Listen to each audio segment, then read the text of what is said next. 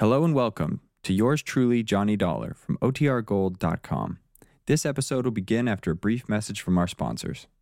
From Hollywood, it's time now for...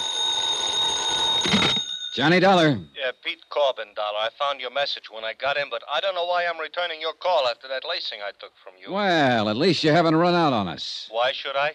How would you like to explain what you were doing in Port Morris, New Jersey yesterday afternoon at the scene of the so-called accidental death of your client, Ricardo Amerigo? Oh, yeah, I thought that was you I saw in that car down there. It sure was. Are you in your office? Yeah, that's right. I thought you wanted Well, stay to know... there. I do want to know. That and a lot of other things. I'll see you in about an hour after I've made another call. Okay, I'll be here.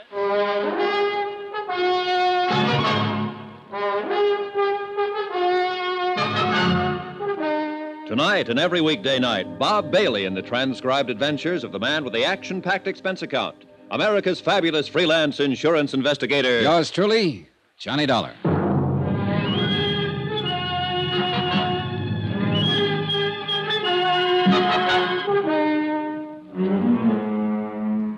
Expense account submitted by Special Investigator Johnny Dollar. Location, Philadelphia, Pennsylvania. To the Philadelphia Mutual Liability and Casualty Company. Following is an accounting of further expenses during my investigation of the Ricardo Amerigo matter. Expense account item 6. $33.75. Dry cleaning and new shirts, socks, and so on, including one pair of shoes to replace the ones I lost in the South Jersey swamp while rescuing what I thought was a priceless Amati violin in a muddy tidewater inlet called Lucky Hoe Creek.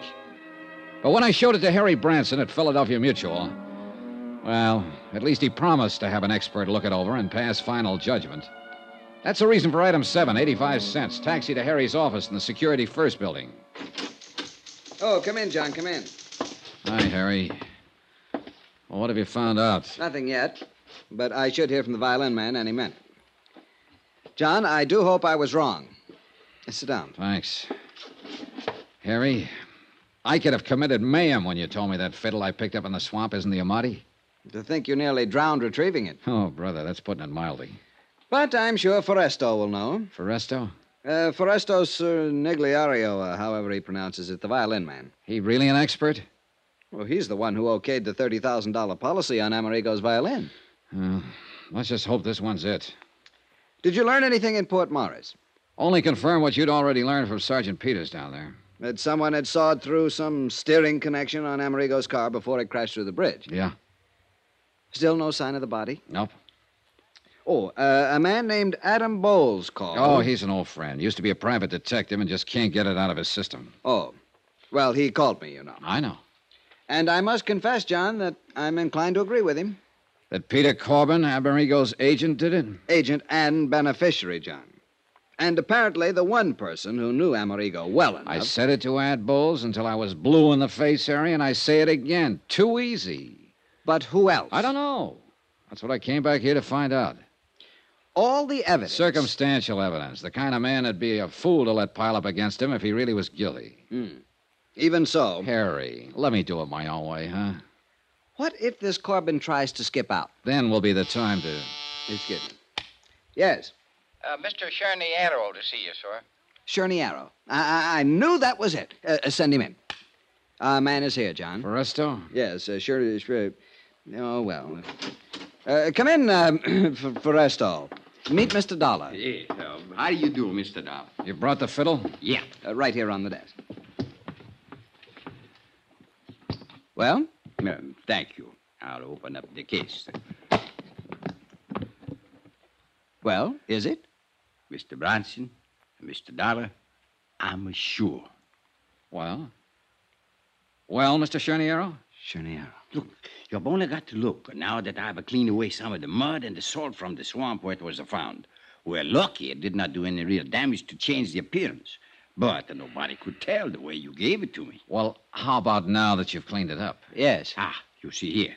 The shape of the F holes, the curve to the belly. Yeah?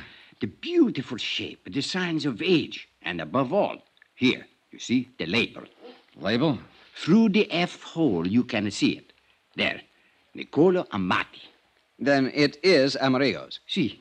You're sure, Mr. Charniero? The label says. And Foresto says. Well, look, I talked with a fiddle player in the orchestra at my hotel last night. He told me there are literally thousands of imitations of every important violin ever made. Shape, size, label, and all. Now, listen, Foresto. Yeah. Tell me the truth. Do you really consider yourself an expert? Well, I'm a seller of violins in my store. Violins, harmonicas, ocarinas, victrolas. How good are the violins you sell? Oh, so good ones. Some as high as $65. Harry, do you mean to tell me, with all due apologies, Foresto, do you mean to tell me he was your authority for a $30,000 policy on Ricky Amerigo's violin? Well, of course, a representative from the Wurlitzer collection in Chicago verified Foresto's opinion at the time. See, the Wurlitzer know every good violin in the world. Yeah, Harry, let me have it. I'll give you a receipt for it. I'll bring it back when I'm through with it. Whatever you say, John. I assume you want to check further on the authenticity. And you are right. John, Yeah. to put it bluntly, you've still not accomplished very much insofar as Amerigo himself is concerned. With this fiddle under my arm, I think maybe I will. See you later.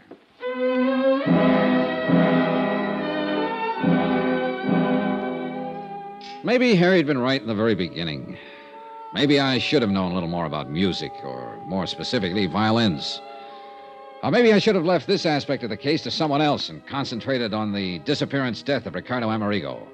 Maybe well.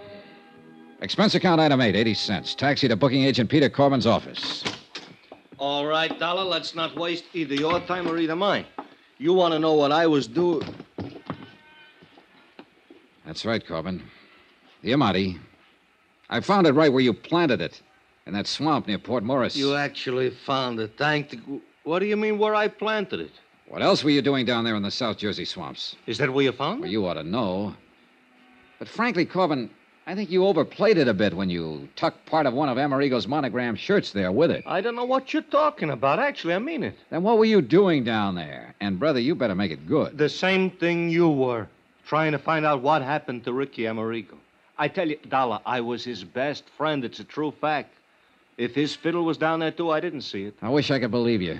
By the way it looks from here, you were willing to have the Amati violin found lying out there in that salt marsh because you couldn't get rid of it without exposing yourself. It didn't put any money in your pocket the way you figure Amerigo's death will. The way it looks from here, Dollar, that's where you're wrong. Yeah? Yeah, actually wrong. If Amerigo's dead, I collect on his insurance as his beneficiary. That's what the policy says, but believe all me... right, all right. But you think I wouldn't collect on the Amati fiddle, whether it was found or if it wasn't found. That's where you're wrong. What are you talking about? Because I'm also a beneficiary to his will. How do you know? Because I'm not only the sole and only heir in his will, I'm also the executive of his estate, too. Oh.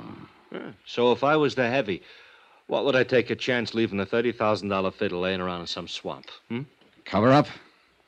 $30,000 worth? All right, what did you do with the hacksaw? You mean somebody sawed up the fiddle? Oh, no, let me see. No, easy, will you? Somebody sawed partway through a steering arm on Amerigo's car to make it crash. Murder? That's a pretty fair question. Oh, no, Dollar, no. Oh, no, who would murder a nice, sweet guy like Ricky? Maybe he was a drunk, maybe he hit the skids, but he had no enemies. He couldn't have. Okay. Maybe he was just a drunken bum, worthless. He threw away a concert career, but he was a gentleman. An actual gentleman. And he was a sweet guy. Nobody could have murdered him. Oh, no, Dollar, not Ricky. Pete, would you? Who was it? Tell me, huh? Who was the lousy punk? I'll kill him. Okay, Pete, I believe you. I don't care whether you believe me or not. Will you tell me who done it? Pete. Rick. Pete, will you listen to me? I'm listening. Now, look here. Look here and tell me. Is this Ricky's Amati violin? Yeah, that's it.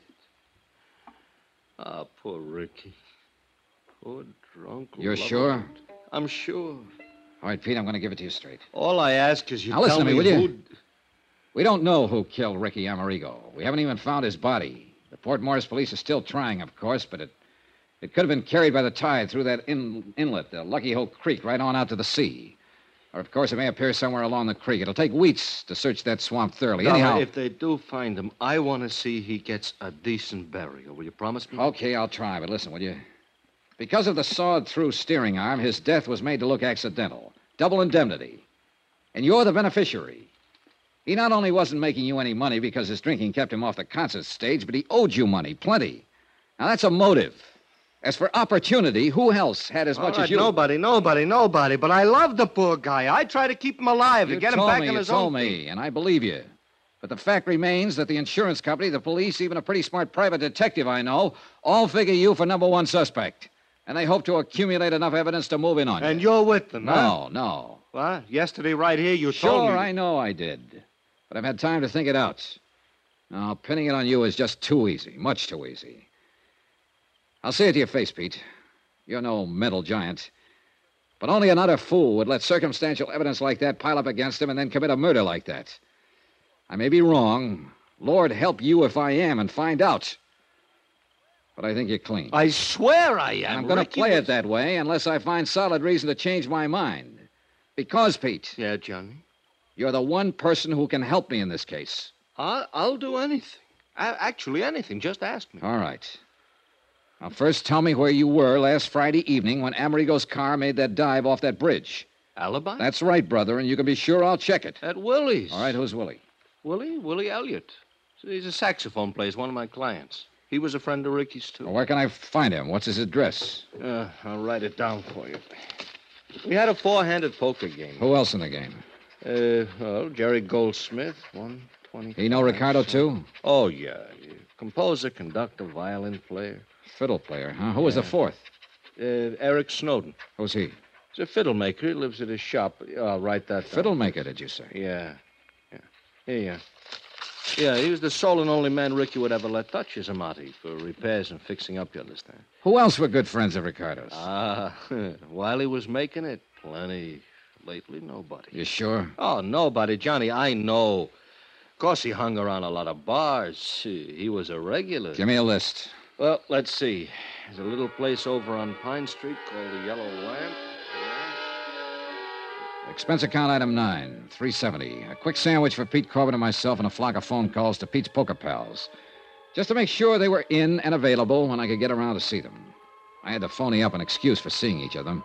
A friend of Pete's, just in from out of town, suggested I give you a call, that sort of thing. And apparently it didn't arouse any suspicion. At least it was a start. And for the first time, call it a hunch or whatever you like, I felt I was going to get somewhere in this case.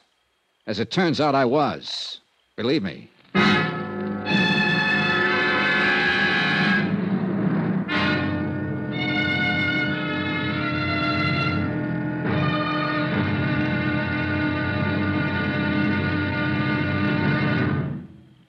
Now, here's our star to tell you about tomorrow's intriguing episode of this week's story. Tomorrow, a trio of musicians. The question, which one's story was playing a little flat? Join us, won't you? Yours truly, Johnny Dollar.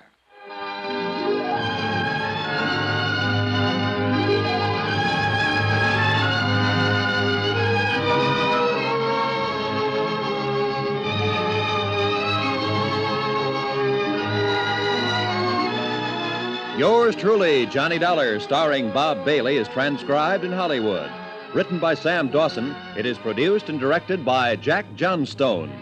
Be sure to join us tomorrow night, same time and station, for the next exciting episode of Yours truly, Johnny Dollar. Roy Rowan speaking.